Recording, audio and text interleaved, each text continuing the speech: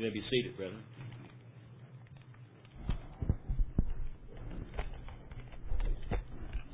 You take a look at your Bibles and turn with me to 1 Peter. 1 Peter chapter 5.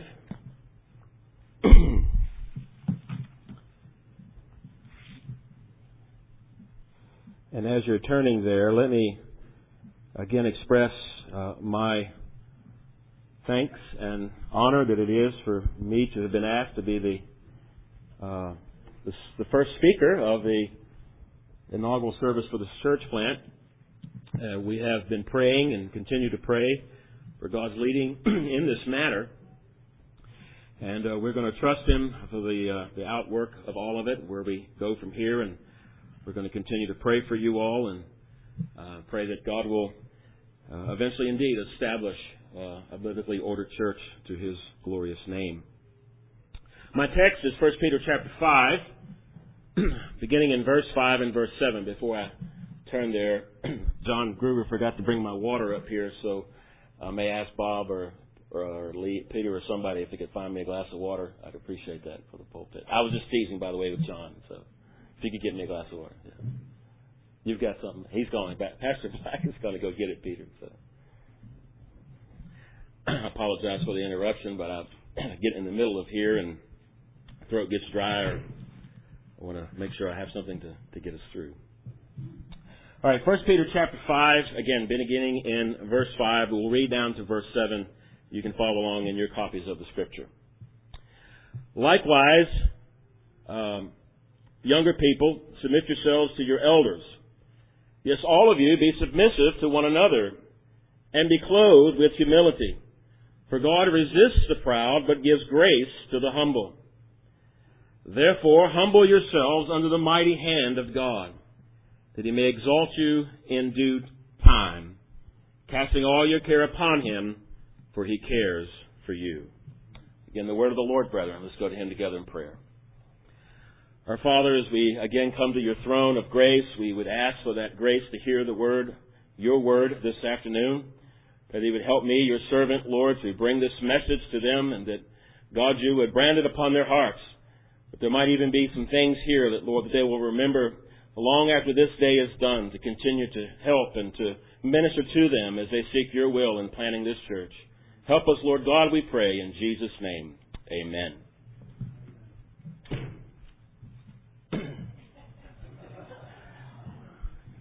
The Lord gives you abundantly above what you could ask or think. Thank you all. Appreciate that. Well, I have been thinking about this for a long time, and I've had no small struggle in seeking what to decide to preach on today. I've never had the privilege of preaching an inaugural sermon for a church plant and wasn't really sure what direction to go. There's so many important things that could be said and perhaps should be said, but one sermon can't possibly cover everything, but I will do my best. We have heard, or I have heard, that years ago when the church plant in Coconut Creek, Emmanuel, was starting off, that their first sermon was around making sure you have your first love, that you never forget your first love. You certainly don't want a church full of Marthas who have not yet sat or do not sit at the feet of the Lord Jesus. And so that would have been a very good direction to have gone. And so let me exhort you, brethren, to not forget your first love as you become busy and as you become excited about what God is doing in your midst. Remember, always remember your first love. Never forget. Then, considering that point, I almost felt compelled to preach on the necessity of the second great commandment, which is for you all to love one another. Truly another vital necessity if you are to succeed in planting a church to the glory of God. If you don't have true, Holy Spirit-led love for one another, you will not long succeed in a Christ-exalting endeavor of planting one of His churches. So I offer these two verses on that point. Again, I quoted it earlier, but all men will know that you are His disciples if you have love for one another. And then a verse that I think it gets overlooked so often, but it probably should be, and I wish it in some ways were more popular than John 3:16, which is 1 John 3:16. By this we know love, because He laid down His life for us, hear this, we also ought to lay down our lives for the brethren. It's the kind of love God is calling us to. So if you would grow and if you would attract others to this work, you must have such love for one another. And hear me when I say God will bring you into circumstances to prove that love. It will be easy for you all to say, yes, we love each other, we have strong affections for one another, but you're going to have to prove it.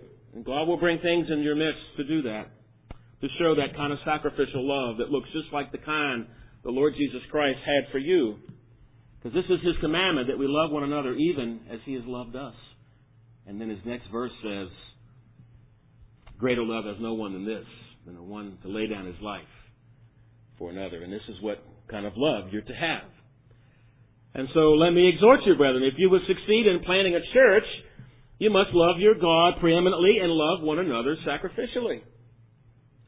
And so while I had given some thought to preaching one of these two important subjects, I eventually landed on what I believe to be another vital element if you would succeed in planting a God-honoring, Christ-exalting church. And it is the vital need for you all to go forth in humility. I said you, but this is certainly including us as elders and the brethren back in our church. If God resists the proud, then without humility, we will not have God on our side. Without humility, we may build a church building, but we will not build one of His churches.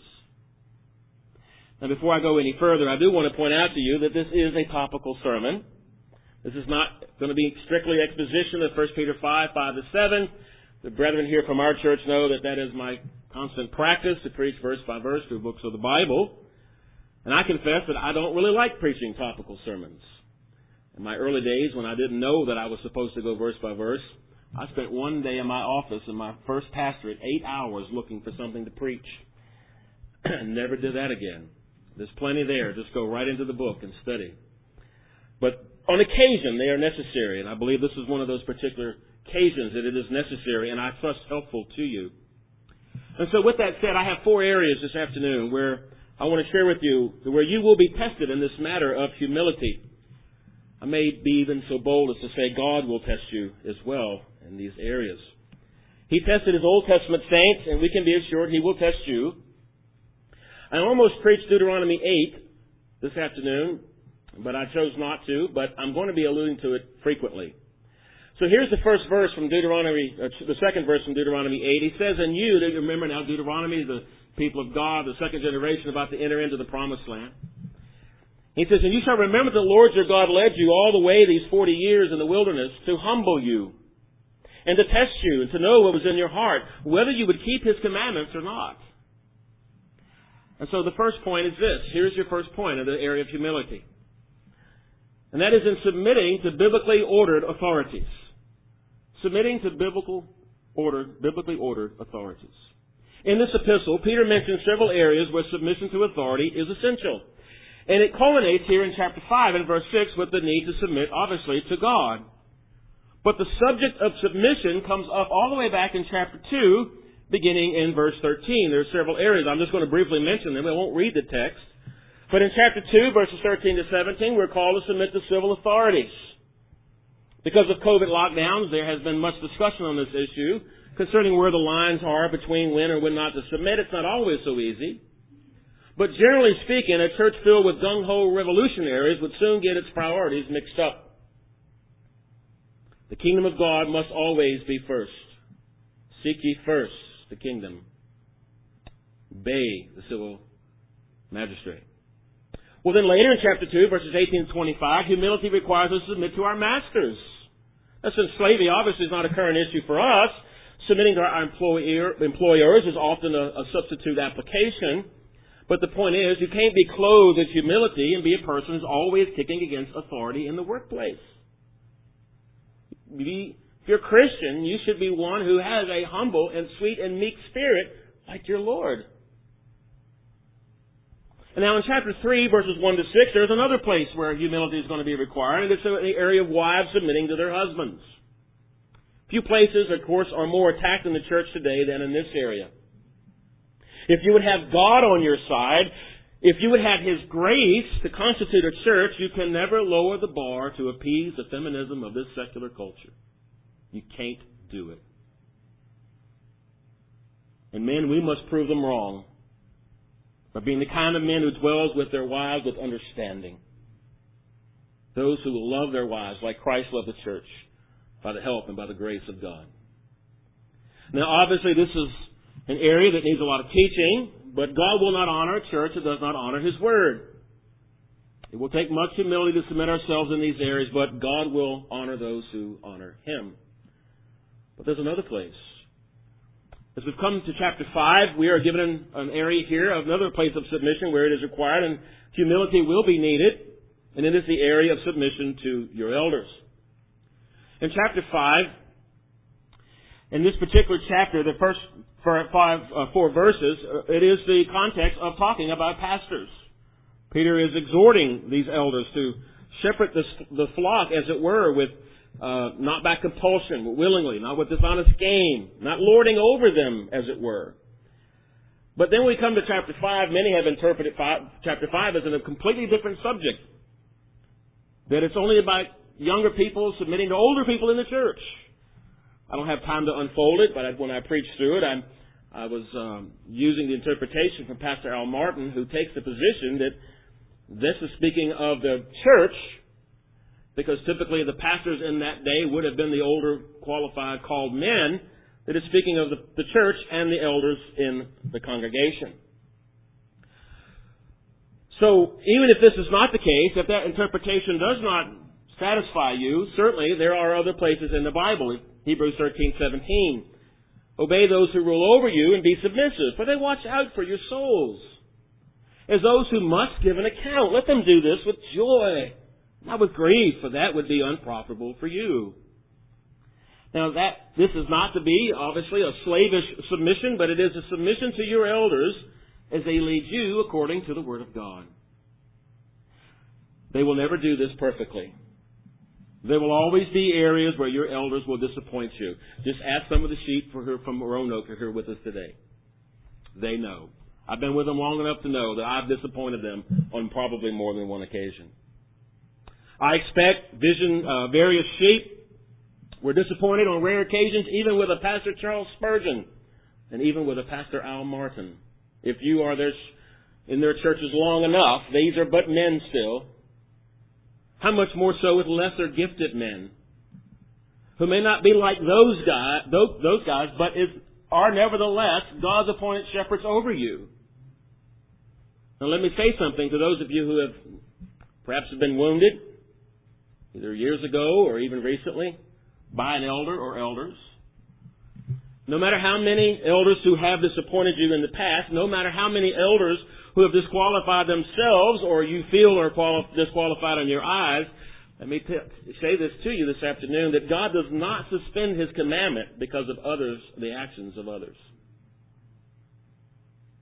In other words, we have no right before God to cease submitting to biblically qualified, called elders in the present because others of them have wounded you in the past. Therefore, if you have been wounded, it may take more humility than at other times to follow this command, but make no mistake, it takes humility to follow it either way. The old man in us wants to be the captains of our own ships. Whether you're young or old, and everywhere in between in the church, it's just a part of our Adamic fallen nature. But see, God has placed elders to lead His churches. And we're called to submit to them as they follow Christ. This is why I believe in God's infinite wisdom, we see no New Testament churches without a plurality of elders in the Bible, in the New Testament. Now, providence often forces this to be the case. It may very well end up being the case for you. But plurality means that even elders are to have pastors to whom they must submit and give an account. Pastor Timothy is my fellow elder, and he is my pastor. He comes to my house. He gives me personal oversight concerning my own spiritual life and the spiritual life of my family. So just to summarize my first point, if you would find grace from God to plant a church in His name, you will need to go forth in humility and submit to all of His biblically mandated authorities. It will take humility. It will take the work of the Spirit. Anti-authority in this present age is run amok. We know this.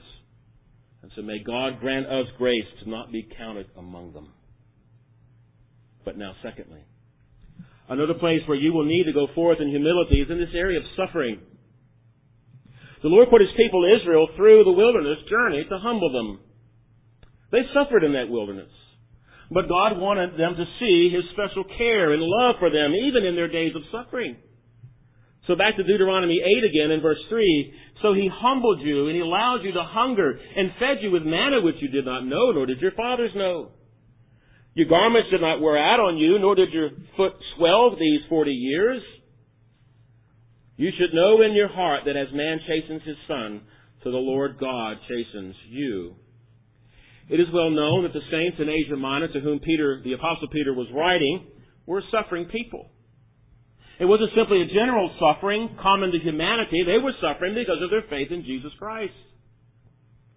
If you would be faithful to this work of planting a church for Christ, expect trial. We must through many tribulations enter the kingdom of God. All who desire to live godly in Christ Jesus will suffer persecution. You will be tested. God has done so much, brethren, to bring you this far.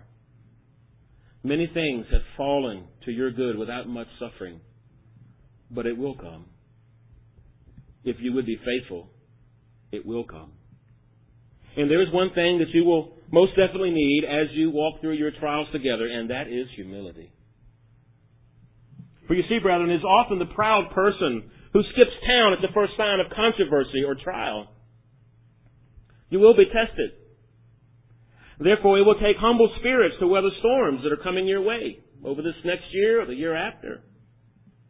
Because it is a humble spirit, brethren, which alone can remain content with God when He leads you through the wilderness. And some of you may have just come through a wilderness, but we all know if we're Christians, wilderness happens periodically throughout our whole Christian life. This was that first generation of Israelites. This is where they failed. They were a stiff-necked people, you remember? Too proud to wait on God, so they build a golden calf. Idol worship. Too proud to trust God, so they murmur and they complain.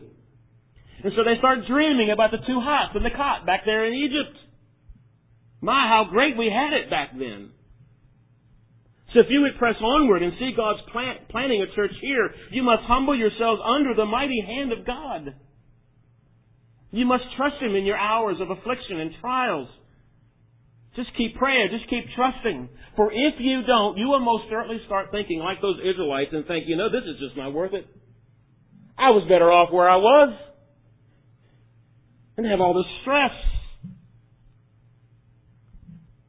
But if you go forth in humility, you will be prepared to endure your wilderness journey if God so desires or decides to lead you through one. For you see, remember now, the Israelites, had they humbled themselves, they could have avoided that 40-year wilderness journey. It was, again, a lack of humbling themselves under the mighty hand of God that led them much longer than they needed to.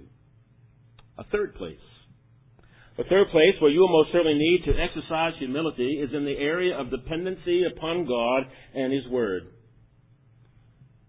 Going back to Deuteronomy 8, the Lord makes this point clear to His people. Again, He says, you shall remember the Lord your God led you all the way these 40 years in the wilderness to humble you and test you, to know what was in your heart, whether you would keep His commandments or not. So He humbled you, allows you to hunger, and fed you with manna which you did not know, nor did your fathers know, that He might make you know that man shall not live by bread alone, but man lives by every word that proceeds from the mouth of the Lord. If He had to put His own Son through this test, certainly He will with you. Now the point is obviously related to the others, but humility will be required for a people to be submissive to all Scriptures overall. My first point was in the area of submitting to authorities, but God will test us in submitting to the entirety of Scripture. He wants us to be dependent upon them in all things. To establish a true church, you can have no better statement, brethren, than that which we find in our own confession of faith concerning the Holy Scriptures. In chapter 1 and paragraph 10, the supreme judge, by which all controversies of religion are to be determined, and all decrees of councils, opinions of ancient writers, doctrines of men, and private spirits are to be examined. and in whose sentence we are to rest, can be no other than the Holy Scripture, delivered by the Spirit, into which Scripture so delivered, our faith is finally resolved. If you would humble yourselves and commit to this book, humbly commit to God's Word, you will be prepared. Peter himself struggled to submit to God's law concerning fellowship with Gentiles. He was to show no partiality, but he played the hypocrite. He refused to eat with Gentiles when Jews were present. Paul had to rebuke him before his face, you remember. He feared man more than he feared God's Word. This would be a good word to you, brethren. You see, I look out before me today, and most of you are dressed, if not all of you, fairly well. You're a well-mannered group. But what if God sends within your midst a poor, perhaps poorly dressed, maybe even filthy? Will you judge them? Will you look down on them? Or will you welcome them in your midst? But what does God's Word say? James 2:2, for if there should come into your assembly a man with gold rings and fine apparel, and there should also come in a man in filthy clothes, and you pay attention to the one wearing the fine clothes and say to him, you sit over here in the good place, and say to the poor man, you sit here at my footstool. Have you not shown partiality among yourselves and become judges with evil thoughts?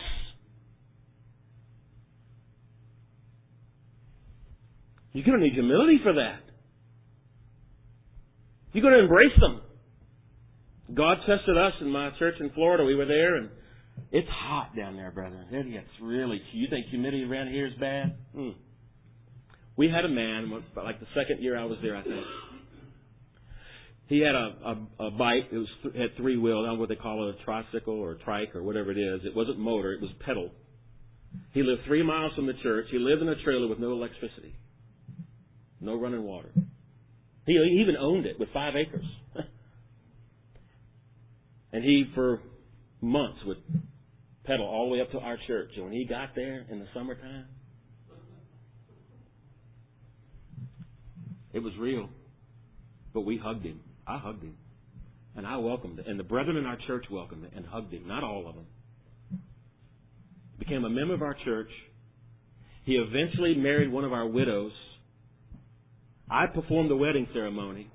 And they become some of our best friends and would visit our house every summer on their way up to Connecticut. Because this is where his widow's family was from. God will test you, brethren. There will be times when you will be tempted to pick and choose. But that's not an option for Christian churches. It is indeed the beginning of the downfall of any church to start picking and choosing where they will submit to God's Word and where they will not. For if you start doing that, your Ebenezer will turn into an Ichabod fairly quick. It will take humility to come to God's Word and say, Lord, I may not completely understand, I may not feel like submitting, but if your Word teaches it, give me grace and humility to obey it. It will take humility to trust God's Word in every area of life, including church life. It's His church, not ours. The Israelites failed to live by every word which proceeded out of the mouth of God, and they wandered in the wilderness for 40 years. And they failed because they refused to humble themselves under the mighty hand of God. Fourthly, the last area I will mention where humility will be needed, and it's been alluded to in our service today, that's in the area of God's glory. God resists the proud, but He gives grace to the humble. Many of us have been Christians long enough that we know that everything that God does for His own glory. Even the wicked for the day of judgment. And that is certainly true in the planting of His own churches. He plants them for His glory, not ours. 1 Corinthians 3, you know the verse. Who then is Paul and who is Apollos? But ministers through whom you believe, as the Lord gave to each one. I planted, Apollos watered, but God gave the increase. So then, hear this, neither he who plants is anything. We're calling this a church plant, right? Neither he who plants is anything, nor he who waters, but God who gives the increase. Beware of becoming more attached to a Reformed Baptist movement than being a biblically ordered church to the glory of God. I love Reformed Baptists and all of our sister churches. But at the end of the day, we want God to be glorified, not Reformed Baptists. I am a Reformed Baptist, precisely because my conviction is that our doctrine is most certainly closely, we believe, aligned with Holy Scripture. I'm sure every denomination feels the same way. But that church which is most closely aligned with the Holy Scripture will be the church that brings the most glory to God. But let us do nothing, brethren. Let us do nothing to steal God's glory in planting this church. You have prayed earnestly for over a year. It was God who providentially brought you together. You have been given the accountability of a church to oversee you. You have love and you have unity. You have resources within your midst. I mean, really, you just need to call a pastor next week and you're done. That was tongue-in-cheek. But never forget, it is all the Lord's doing. Deuteronomy 8, again. Deuteronomy 8. It was the Lord who fed you, verse 16, in the wilderness with manna, which your fathers did not know, that He might humble you, and that He might test you to do you good in the end. But then you said in your heart, my power and the might of my hand have gained me this wealth. It's a wonderful thing to be under the smile of God's grace. Israel, too, was given so much when they did not receive it by their own hands. And so then God warns them at the end of the chapter, Deuteronomy 8 again. Then it shall be, if by any means you forget the Lord your God and follow other gods and serve them and worship them, I testify against you this day that you shall surely perish. As the nations which the Lord destroyed before you, so you shall perish, because you would not be obedient to the voice of the Lord your God. It will take much humility, brethren, to not steal God's glory in the planting of this church. Always remember, it is ultimately the Lord's church plant, not TRBC's. We're only stewards. If it constitutes, it will be the Lord's church then, not whatever name you end up calling yourselves. You will only be stewards of whatever church may end up being planted. Go forth in humility, and God will give you all the grace you need to build a church for His glory. Now, I have suggested 4 areas where humility will be needed as you go forth. The area of submitting to God-ordained biblical authorities. The humility needed in the days of trial and affliction. The humility to obey the whole counsel of God. And the humility you'll need to not rob God of His glory in planting the church. But let me conclude with what I hope to be 2 helpful means to obtain and maintain this very needed humility. Wouldn't be much of a preacher standing up here to tell you to do it, to have it, and not give you any information as how to get it or maintain it. Sometimes we do that as preachers. Just stop sinning, you know. Well, preacher, I would like to stop. Can you give me some help here? So I hope these 2 points are helpful to all of us as Christians to maintain and to obtain, if necessary, humility. Number 1. Never, ever stop meditating and remember the first point of the doctrines of grace. The doctrines of grace is part of what defines us. And the first one is the doctrine of total depravity. This is not the place, of course, to get into too deep of what this means, but at a minimal, it means that we are hell-deserving sinners apart from the grace of God. When God wanted to give us to His Old Testament saints, they were to obey the command. And what He would use often to show them their need to humble themselves and obey His commands, He would say, remember when you were slaves in Egypt, but I delivered you out by my powerful and outstretched hand. Over and over. Remember when I did this when you were in Egypt. Paul uses the very same reasoning in Ephesians chapter 2. Of that wonderful chapter 1 of all the glorious things that we have in Christ and that long Greek sentence we've been preaching in our own church. So he comes to chapter 2 and he says this by way of application, if you will, verse 11. Therefore, here's our word again. Remember that you once Gentiles in the flesh who are called uncircumcision by that what is called circumcision, made in the flesh by hands, that at that time you were without Christ, being aliens from the commonwealth of Israel and strangers from the covenants of promise. Listen to this now. Having no hope and without God in the world. Could you have been in a worse place than that? No. If we do not walk humbly before our God, it is because we have forgotten from whence we came. The only reason you are saved and have any part in God's church at all is because God called you out of the darkness when you were still in love with it. I've heard it said that there are two rails which never cross over. We cannot fully explain them. I think it comes from Spurgeon. I'm not sure. There's the rail of God's sovereign election, and there's the rail of man's human responsibility. And I understand what's being said there. Indeed, there is a measure of mystery to it. But if there ever was, and again, this is a big if there ever was one thing that allowed us to see where these two rails meet together, it's in the area of man's pride or humility. That is why God must humble a man before he will ever call on the Lord. Men refuse to trust Christ because their pride tells them they're okay without Him. Their pride convinces them, who needs God? I'm doing fine on my own. Indeed, there's a little bit of Job's wife and all of us. They had lost everything. And what happened to them? What was their reaction? Well, Job's wife says, do you still hold fast your integrity? Curse God and die. But he says, you speak as a foolish woman speaks. Will you indeed accept good from God, and shall we not accept adversity? See, Job's wife was prideful and unrepentant. God humbled Job through his afflictions, but Job also humbled himself under the mighty hand of God. If you're here without Christ today, there is really but one thing keeping you from coming to Him. Same thing that caused the devil to fall and Adam and Eve to sin. It's your pride. Like the religious leaders of our Lord's day, you will not have Jesus Christ rule over you. You don't want to fall at His feet. You don't want to be His follower. You want to be your own follower. You want the freedom to do your own thing.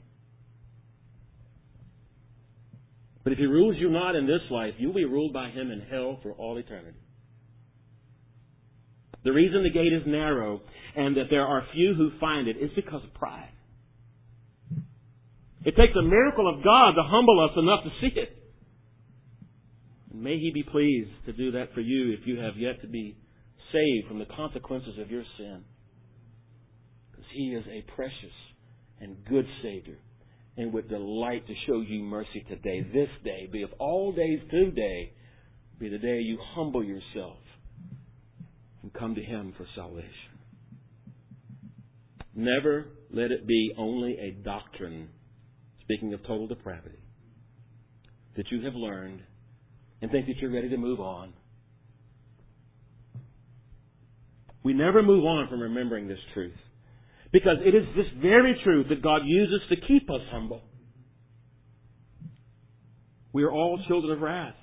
God's wrath. Just as the others, Paul said.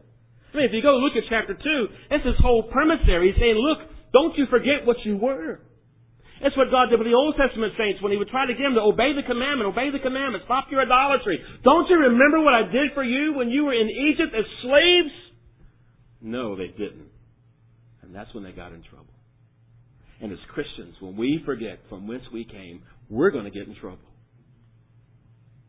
But now lastly, if we would go forth in humility, we must always be looking with love in our hearts to our blessed Savior. Peter gives us another good example here.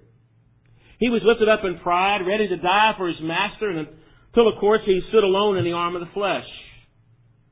And then he denied Him 3 times that he ever knew who the Lord was. But when the Savior restored him, and it humbled him to his core. And the ultimate restoration was after the resurrection, but there was a little place before that. In Luke 22, it says that Peter, in his last denials, was asked about the Lord. He said, man, I do not know where you're staying. Immediately while he was still speaking, the rooster crowed, and the Lord turned and looked at Peter. Imagine that. And then Peter remembered the word the Lord had said to him. Before the rooster crows, you will deny me 3 times. So Peter went out and wept bitterly. Interesting, isn't it? Though Peter would still later stumble in his pride by refusing to eat with Gentiles, his looking at Jesus and Jesus looking at him would remind him all of his days of what a prideful man he is, apart from the grace of his beloved Savior. What mercy, what love he received. Denied him, cursing 3 times he ever knew him.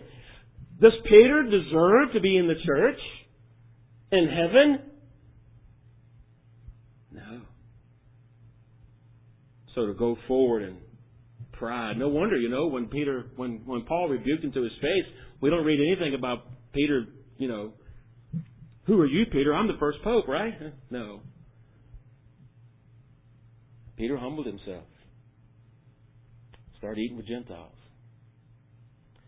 Some things are going to come into your life. It's going to be the same height of need of humility as it needed for Peter.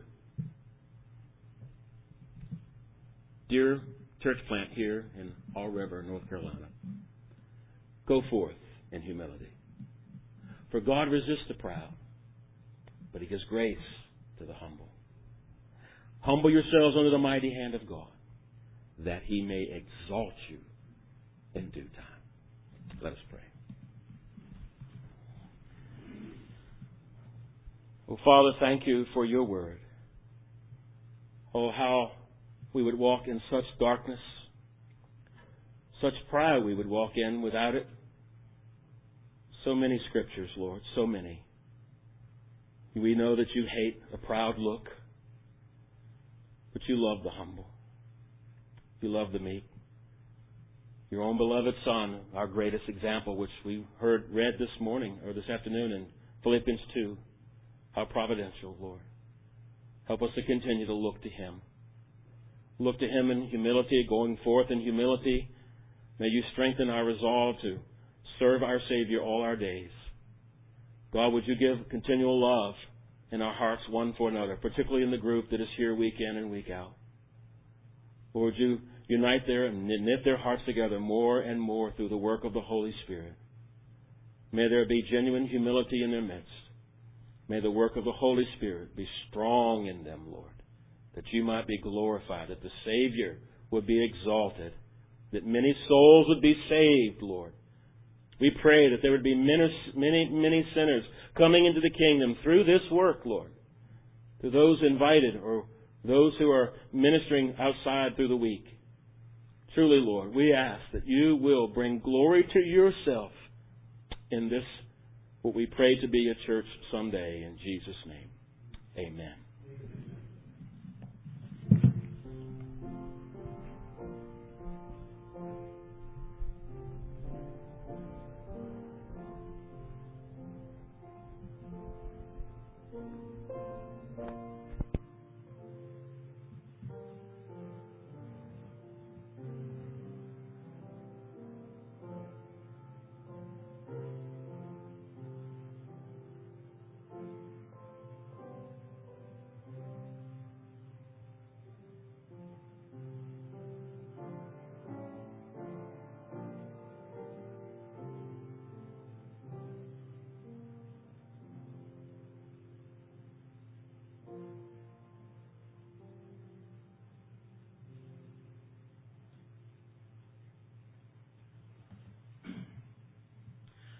At this time, it is my honor to ask Pastor Black, if you would, please come up and give us a prayer of benediction, please, sir, would you?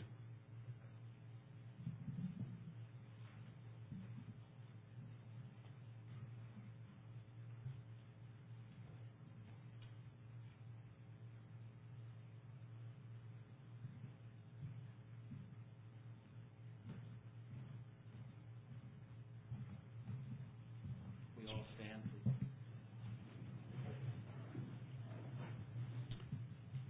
Let's bow in prayer. Our Father, today we commit this time, this place, into your hands, into your work, Father, that it is not our church, their church. Father, it is your church. Father, we pray that the task before us, Father, would be shared in great joy. Father, we would be humbled before you. Lord, that you'd even allow us to be a part. So, Father, I pray for these people. I pray for these leaders. Lord, that you just be with them. Give them wisdom, grace. Give them direction. Lord, what you would have them to do.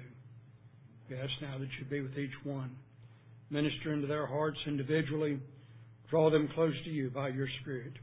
And all that is accomplished, we'll praise you. In the glorious name of Jesus. Amen. Amen. Please remain silent for a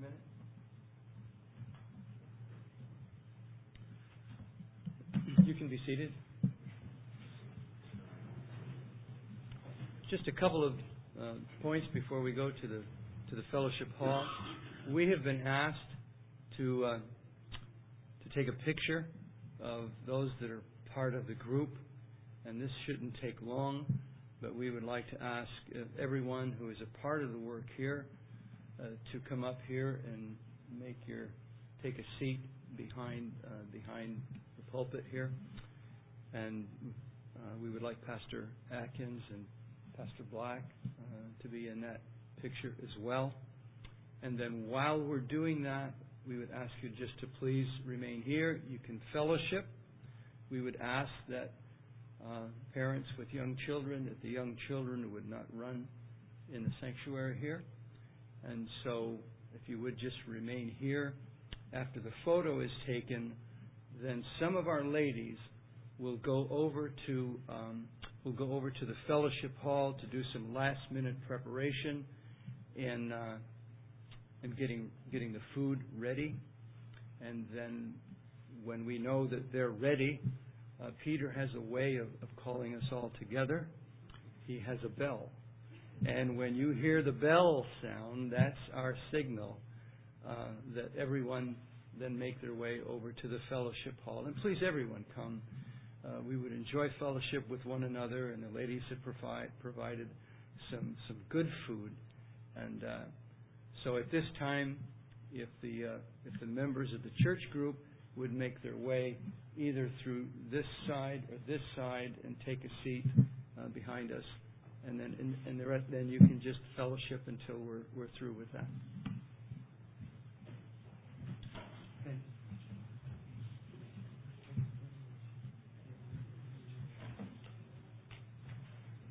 So if you